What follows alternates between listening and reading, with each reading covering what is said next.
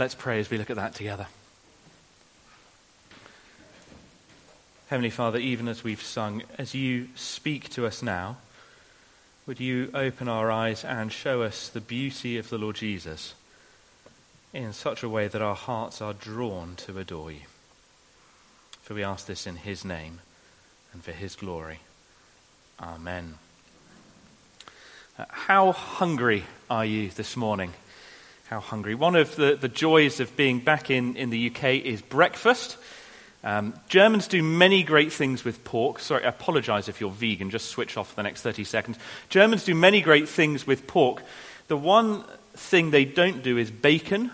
That is one of life's mysteries that they have not yet solved. And so it is a joy to be back here and to have bacon butties. Now, some of us this morning don't feel that hungry. You've had a good breakfast. Maybe you did have a bacon butty. You had that second coffee, and even now you are still nicely buzzing from the caffeine. You're just fine. Others, maybe you're a bit peckish. You could stand to eat just a little something, a snack maybe. Others are famished. All you can think about right now is food. It feels like it has been ages since you last had a square meal, and you can't keep going anymore as is. And because you've all just listened to the reading, you know, don't you, I'm not actually talking about physical food. I'm not talking about lunch. In our passage that we just heard read, Jesus is using food as a picture for feeding us with his power and his mercy. And this morning, Mark in his gospel has got great news for us, because Jesus is bread for all, because Jesus is bread for the unclean, the undeserving. Desperate dogs get dinner. That's our tagline. That's what we're taking home with us today. Desperate dogs get dinner. Again, some of us bounced in today not feeling that spiritually hungry. Things are going well for you. Other of us limped in, and it took all our strength to even be here to come this morning. And now that we're here, we're just desperate to be fed. Maybe some of us are even dreading going back home unfed, still hungry. Because whether you feel your spiritual hunger or not, whether you're aware of it, all of us are constantly hungry. Beneath all the cravings and the longings that occupy our thoughts and our time and our bank balance, behind all of that, we long to be fed by Jesus. To be fed by the one who made us, fed by the one who knows us perfectly, the one who loves us endlessly. And what we're going to see this morning is that all you have to do to be fed by this wonderful Jesus is to tell him how hungry you are. Our hunger doesn't disqualify us from him. Our hunger is what he wants to fill. And with Jesus, desperate dogs get dinner. So how hungry are you? Mark's account there in verse 24, it begins with Jesus entering a Gentile area, not a Jewish area, of Tyre and Sidon. It seems that Jesus wants some quiet there. But verse 24, he couldn't be hidden. No sooner has Jesus sat down than someone's knocking on the door. It's a woman in desperate need. And that brings us to our first heading, desperate, in verses 24 to 26. Desperate. Just look down at verse 25 with me. Immediately a woman whose little daughter had an unclean spirit heard of him and came and fell down at his feet. She has not wasted any time. As soon as she hears Jesus is there, she is there immediately. She comes to him. She's not standoffish like the Pharisees. Instead, she falls down at Jesus' feet. She doesn't argue with Jesus. She begs, verse 26. There's this amazing sense of urgency. She hears, she comes, she falls down at his feet, and she begs. And we ask, well, what's so urgent? Why the hurry? Verse 25, her daughter has an unclean spirit. Verse 26, that's a demon. Now, today's Western society, in our Western society, we think it's naive to believe demons exist. It's naive. And yet, throughout history and all over the world, most people acknowledge the reality of a supernatural evil beyond our control. And I would suggest actually that we're the naive ones for ignoring what the rest of the world and the rest of history has seen so clearly. Here is a woman who has run to Jesus because she knows her daughter needs help that a doctor or a psychologist or a therapist cannot give. And did you notice there in verse 25? It's her little daughter. It's her baby girl. The last person who fell at Jesus' feet was Jairus back in chapter 5. But Jairus was a different guy altogether. He was a synagogue leader, a man with a name. She here is no Jairus. She is a nobody. She doesn't have a name. She's desperate. And in fact, things are actually even worse than they look. That unclean spirit. Mark doesn't tell us where it came from. Mark doesn't tell us why it's there. But in Mark's day, that would have raised questions. What had the girl's parents done that this happened? Was this somehow deserved? And then there's her passport in verse 26. See how Mark draws attention to it. Now the woman was a Gentile, a Syrophoenician by birth. So she's not a member of God's people. She's from the nations, from the great unclean, even worse, from Syrian Phoenicia, a place famous for pagan idol worship. We're so used to, in today's society, we're so used to thinking of the deserving poor. Someone is in need, of course we should help them. The last time Jesus drove demons out of a man in Mark's gospel, Jesus didn't think the man actually deserved that. Mark chapter 5 verse 19, Jesus says to the man he's just driven demons out of, "Go and tell your family how the Lord has had mercy on you." Mercy. A gift given without it being deserved. However the unclean spirit came into her family, here is a woman who by implication is unclean, who is defiled and excluded, who doesn't belong, who doesn't deserve God's goodness. What will Jesus do? Do you see how Mark is building the tension here? Just a few verses earlier, at the beginning of chapter 7, Jesus rejected the Pharisees. They were the well-respected heroes, the celebrity models of orthodoxy and faithfulness. If Jesus rejected them, well, surely he'll reject her, this poster girl for pagan idolatry. If not them, surely not her. Not the desperately hopeless one. But actually, that's not the tension. That's not the tension, because Mark's gospel began with Jesus making someone unclean clean. It began with Jesus announcing that he has come not for the righteous, but to call sinners. And so the real tension here is not, will Jesus help her? But how will Jesus help her? How will Jesus help her?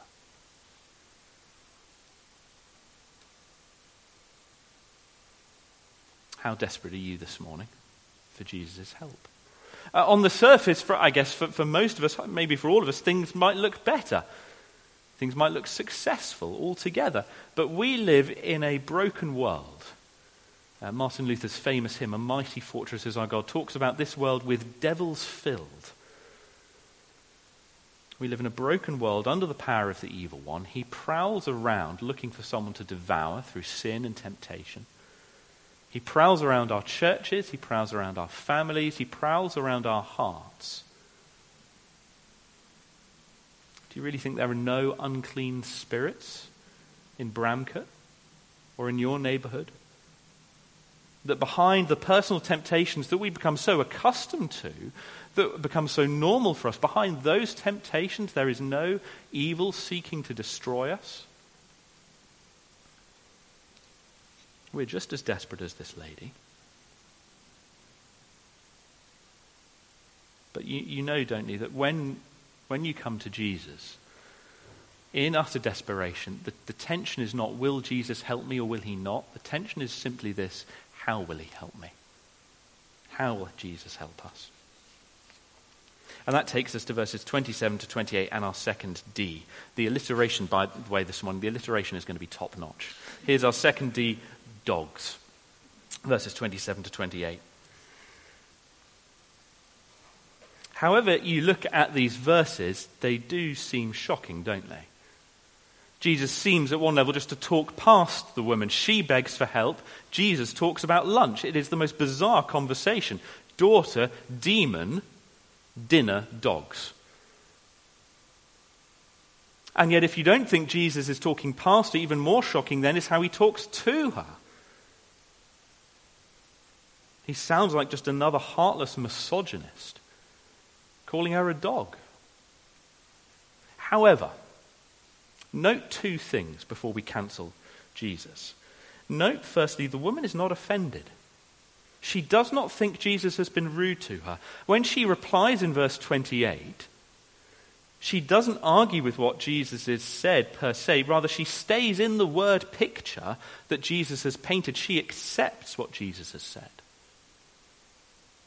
And secondly, notice Jesus doesn't actually say no to her. Listen again to verse 27. Jesus said, "Let the children be fed first, for it is not right to take the children's bread and throw it to the dogs." It's so easy to get so thrown by the word dogs that you miss the word first. What is Jesus saying to the woman? Later. Later. Later isn't no. Later means later, doesn't it? If Jesus feeds someone first, that implies there will be a second feeding.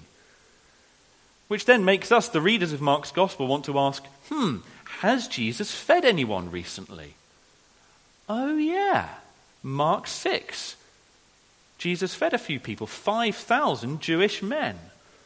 And Mark makes sure that we get the connection between this woman and that feeding of the 5,000 because he uses the same word in chapter 7, verse 27 as in chapter 6, 42. Fed and satisfied. It's the same word in the Greek. Mark wants us to see Jesus has already fed the Jewish children. He's done that first. So who will Jesus feed now? And here comes then the biggest shock of verses 27 to 28. You see, the Jews were expecting a king who would restore God's people by judging the world. And here comes King Jesus restoring God's people by saving people from all over the world. And the Syrophoenician woman's just the beginning. Jesus isn't insulting the woman. He's not calling her a dumb mutt, just the opposite. Behind her desperation, Jesus sees genuine, real faith. She trusts Jesus will do her good. And so Jesus deliberately, kindly paints a picture in verse 27 that's only half finished. And what is he doing? He is inviting her to finish the picture, to keep painting on by taking him at his word. And that's exactly what she does. She hears later and she replies, Lord. Lord. Mark had initially shown us this woman is a picture of desperate hopelessness. Now he shows her to be a model of faith.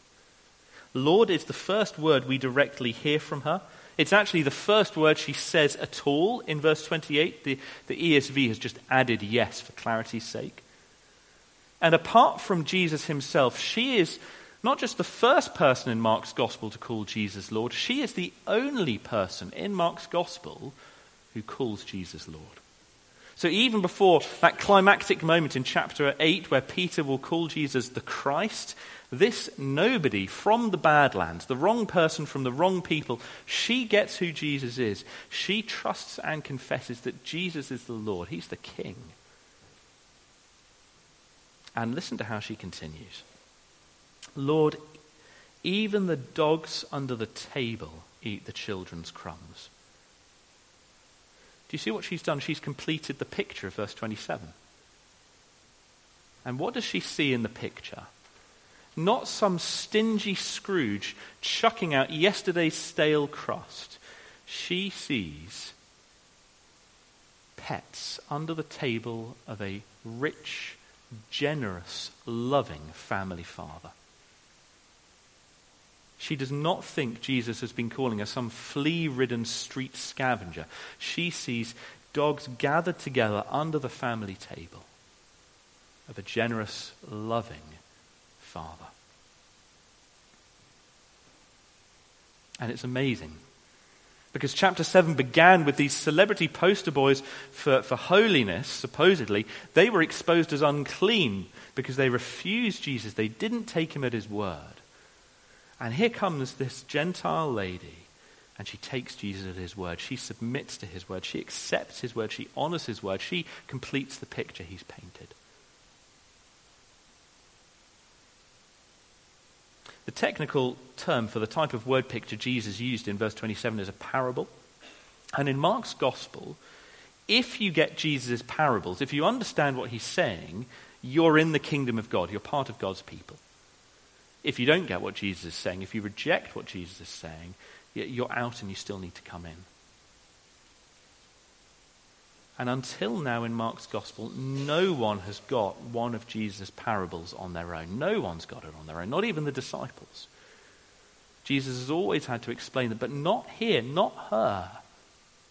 She gets it. Jesus gives her one short sentence, and she completes it. Which means that God has welcomed her into his kingdom. He's brought her in. He's cleansed her and welcomed her in through Jesus the King. She heard of Jesus. She came. She fell down before him. She begged. And she has received such mercy and grace.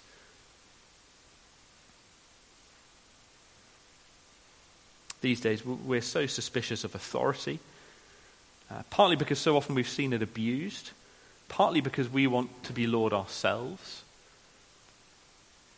And therefore, calling Jesus Lord is not just countercultural in our day. It can feel like losing your life because everyone all around us tells us that life is found by being your own boss, by being in charge. And yet, as this lady calls Jesus Lord, look at how good a Lord she sees him to be. Verse 28 again. Even the dogs under the table eat the children's crumbs. You see, she trusts Jesus. She sees him as gracious and generous and rich, full of the Father's goodness, fully able to meet her needs. Her needs are huge. Yeah, a demon has taken control of her little daughter. This is not like having a spiritually ingrown toenail. The last time we saw a demon-possessed person in Mark 5, the demons were killing him bit by bit. And yet this lady, in all her desperation, trusts that her great, great needs are met by the crumbs that fall from Jesus' table. She sees Jesus as so rich, so full, so overflowing and abounding in kindness and mercy and power that she will be satisfied. Her needs will be met. She will be fed with just one crumb. She's desperate. And she is expectant because she trusts Jesus to be a gracious king. It is life-giving for her to call Jesus Lord. It's so easy, isn't it, to have a famished and starved view of Jesus. To think that our problems are so huge that it would exhaust Jesus to meet them, that he might not even be able to meet them because our problems are so big. And yet a true view of the Lord Jesus says with her, your crumbs are enough. You are so full of grace, you overflow with it. So that my greatest needs, your greatest needs, the sins and temptations that plague us, the demonic forces that oppose us, our fears and our unbelief, Jesus meets all of them without emptying himself. Jesus is able to satisfy you and me this morning without his table going bare, without running out of food, without having to rummage around in the cupboard and give us yesterday's dregs. Jesus feeds us without emptying himself. Food that never goes stale, food that never runs out, food that is the bread of life. And that takes us to our final D, dinner. Verses 29 to 30. As Jesus speaks, dinner is served, his people are fed, and I'd love us just to focus on two words, go and gone. Verse 29, go. For this statement, you may go your way. The demon has left your daughter. In Mark's gospel, Jesus says go to those who trust him. So chapter 2, he said go to the forgiven and healed paralytic. In chapter 5, he said, go to the woman freed from demon possession, and the woman healed of disease. Go does not mean get lost. Go means I found you. You can go, everything will be okay. Martin Luther put it brilliantly. He wrote of this passage, this woman took Christ at his words, and Jesus then treated her, not as a dog, but as a child of Israel. She came like a dog. She was adopted, cleansed, and fed. Put yourself in the woman's shoes. Your daughter is in great danger. You are totally desperate, and Jesus just says, go, all will be well. Wouldn't you want to cry out, no! You've got to come back home with me. I'm not leaving here without you coming with me. And yet, she trusts Jesus' promise. She's willing to leave empty-handed, having only his promise in her hands. Because she must trust that Jesus is the type of king who is so powerful that he can accomplish his reign simply by speaking. Jesus' promises do what he says. His speaking is his doing. This is genuine faith she has here. Amazing faith. Faith that tells us that if you and I have Jesus' promises, we are never empty-handed. And so she goes home, fed, satisfied with the mercy and power of the Lord Jesus, satisfied with his word, fed by faith. And she finds everything just as Jesus had promised. Our second little word, they're gone. Did you notice there in verse 29, Jesus didn't ask for her address. Sure, I'll deal with this one straight away, not a problem. Just remind me where you live again. He doesn't need GPS tracking on the demon. He doesn't even need to know the daughter's name. He didn't even need to be there. This is the power and the mercy of the Lord Jesus Christ. He cleanses the daughter from a distance. He drives out the demon with a word. She's in Syrian Phoenicia. She comes from a pagan family. Not a problem for Jesus. There are no away games for Jesus because he is the Lord of all. He's the Savior of the world. And with a word, the demon's gone. When we first met this woman, remember we compared her to the Pharisees. And we thought, well, if Jesus rejected them, surely he'll reject her. If not them, surely not her. Do you see how Mark is turning that on its head? He wants you and me to look at this nameless, desperate lady and think, if Jesus fed her, surely Jesus will feed me. If her, then surely me, surely us. She's a nobody because she could be an anybody, because she could be you and she could be me. Fed, satisfied by Jesus.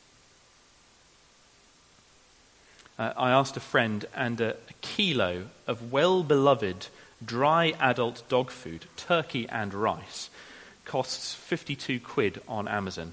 It might have been a kilo. It was a big bag either way. It cost 52 quid. That tells me it costs a lot to feed dogs. I'm seeing a few nods. That is nothing compared to what Jesus pays to feed this lady dinner. To give desperate dogs dinner. It cost Jesus his life. Because at the cross, as Jesus goes to die for us, what is he doing? He is dying in hunger and thirst. He is laying down his life as our ransom to break the power of the evil one over us, to set us free from our sin, to cleanse us from within, to take us from being outside God's kingdom, bring us into God's kingdom, take us from being under God's condemnation and bring us into God's favor and love and acceptance. He is rising again to feed us with the overflowing bread of life from a table that never goes empty. Because Jesus feeds dogs, because Jesus is bread for the unclean, because with Jesus, desperate dogs like you and me get dinner. It's free.